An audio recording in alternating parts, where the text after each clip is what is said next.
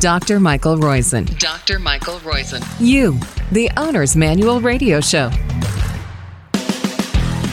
You're listening to You, the Owner's Manual Radio Podcast on Radio MD, iHeart, or wherever you download us from. Thank you very much for doing so.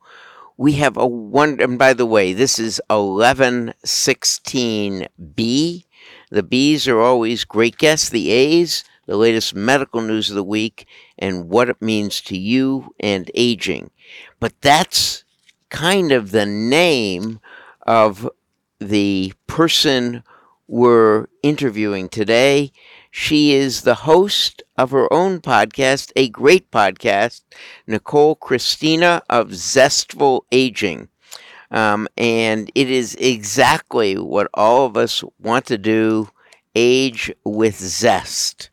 I think that's correct. I don't know if that's the right verb and adjective way of using the words, but I didn't do very well in English in college or high school, so I guess I can blame it on my poor work at those ages. But I am zesting agefully now, or zestful aging is what I want to do, and hopefully most of my patients do as well, because that's so key. And I should tell all of us that we are sponsored by, as usual, Life's First Naturals. Life's First Naturals, the makers of both True Biotics and bovine colostrum. You can see the randomized double-blind studies on their website of how this helps immune aging, vaginal aging, your health in general, and even bone aging. And by the way, you can see the bovine colostrum data too on how it helps prevent bloating and the changes in leaky gut that would normally occur with non-steroidal anti-inflammatory drugs as well. Nicole Christina, in addition to hosting her own podcast, has been a psychotherapist for 30 years, specializing in eating disorders. The Zestful Aging podcast, you can go to zestfulaging.com or any of the podcast sites such as iHeart. I assume that it's there as well as Apple Podcasts, etc.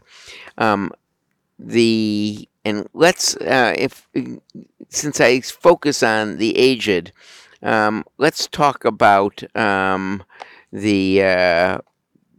if you will, the eating disorders in the elderly.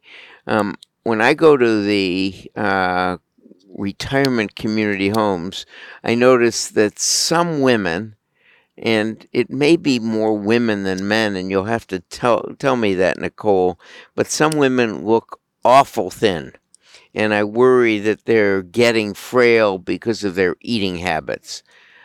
Is that right?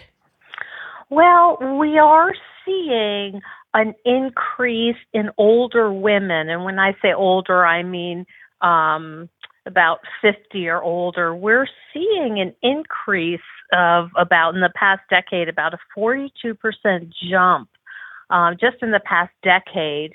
And there are a lot of reasons for that. Men aren't as likely to come in for eating disorders, but it's pretty well established that women suffer from these disorders more than men.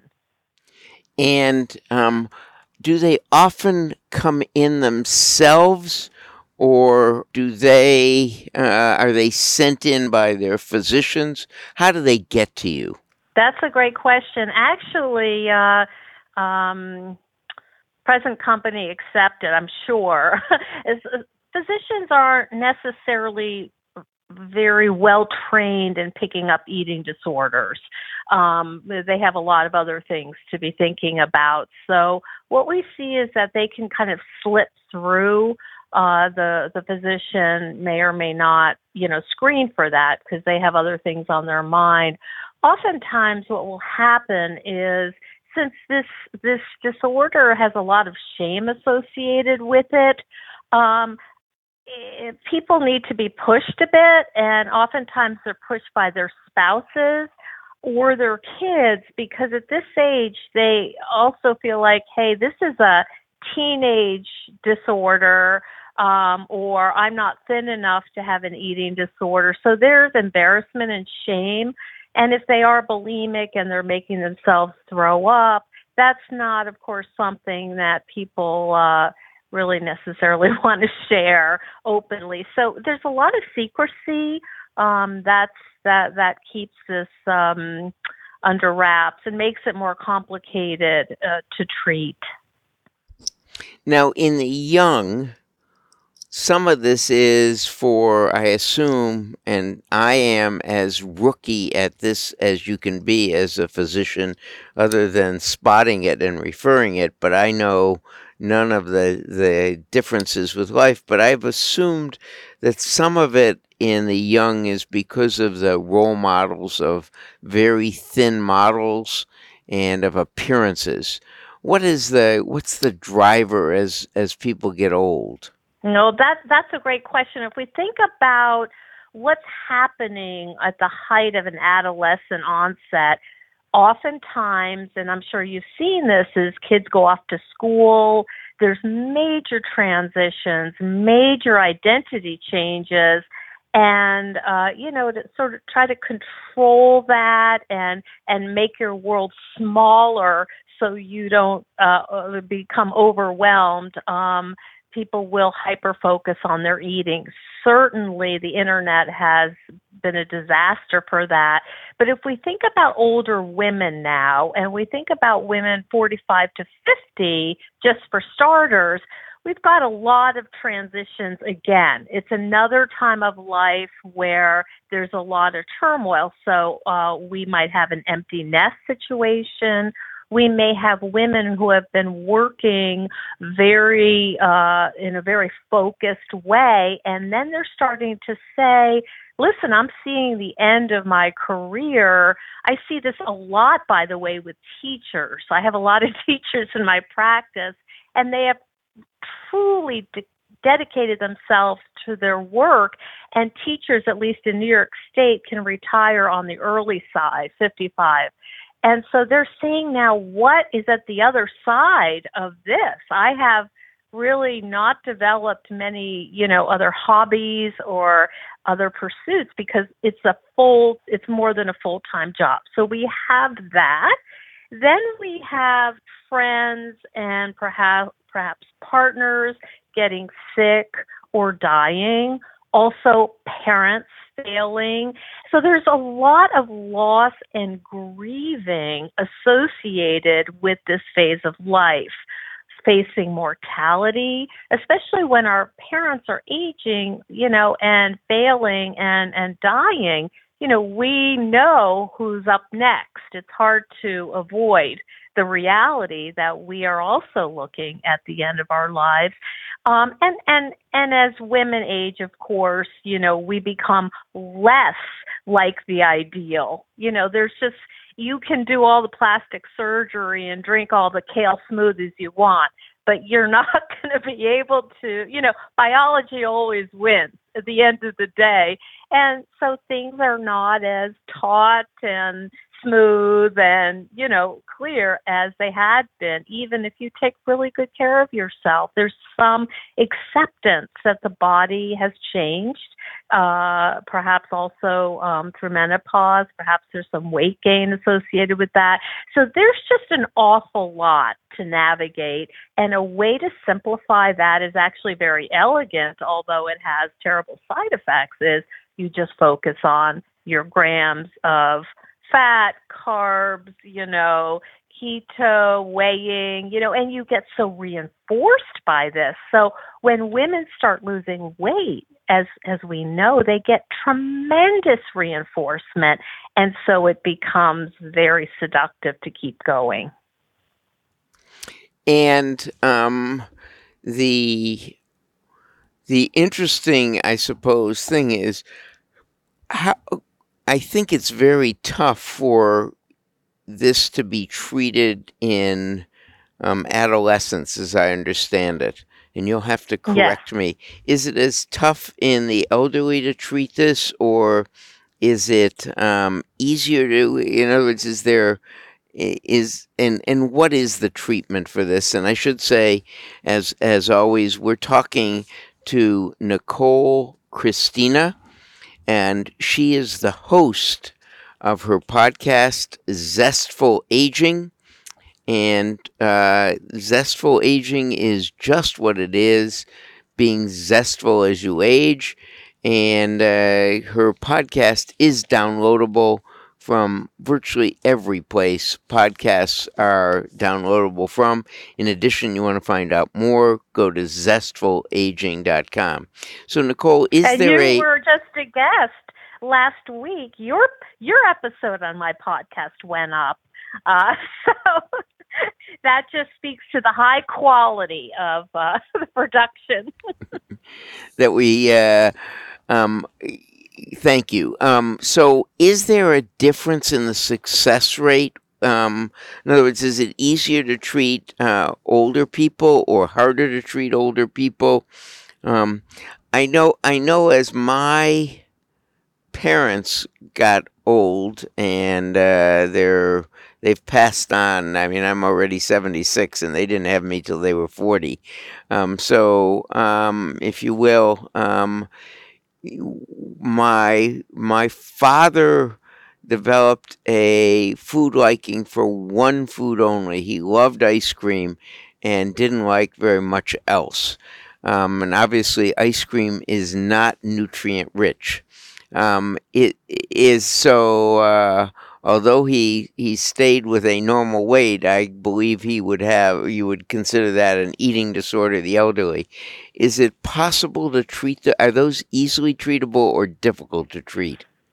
It's a complex thing, as you can imagine. It really depends on, is this something that has just emerged, or is this a resurfacing of an eating disorder that was pretty entrenched as an adolescent? So that's the first thing. The second thing is, what's the motivation? Are these folks just doing this because they're getting a lot of pressure? If that is their only motivation, you're going to have an uphill battle as a clinician because they're not internally motivated. But many of them are. I should say, though, just to sort of backtrack, eating disorders have the highest rate of mortality of any psychological disorders.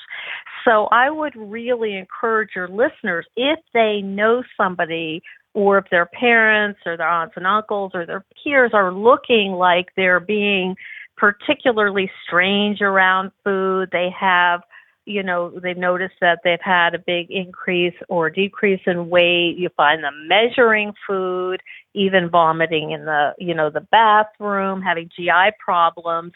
You might want to, gently confront them and let them know you're really worried about them. Now, you're probably not going to get a grateful response, but I think it's worth noting that these are very serious. This isn't just a diet. This is a diet that's gone terribly wrong, and that can have enormous impact on physiology.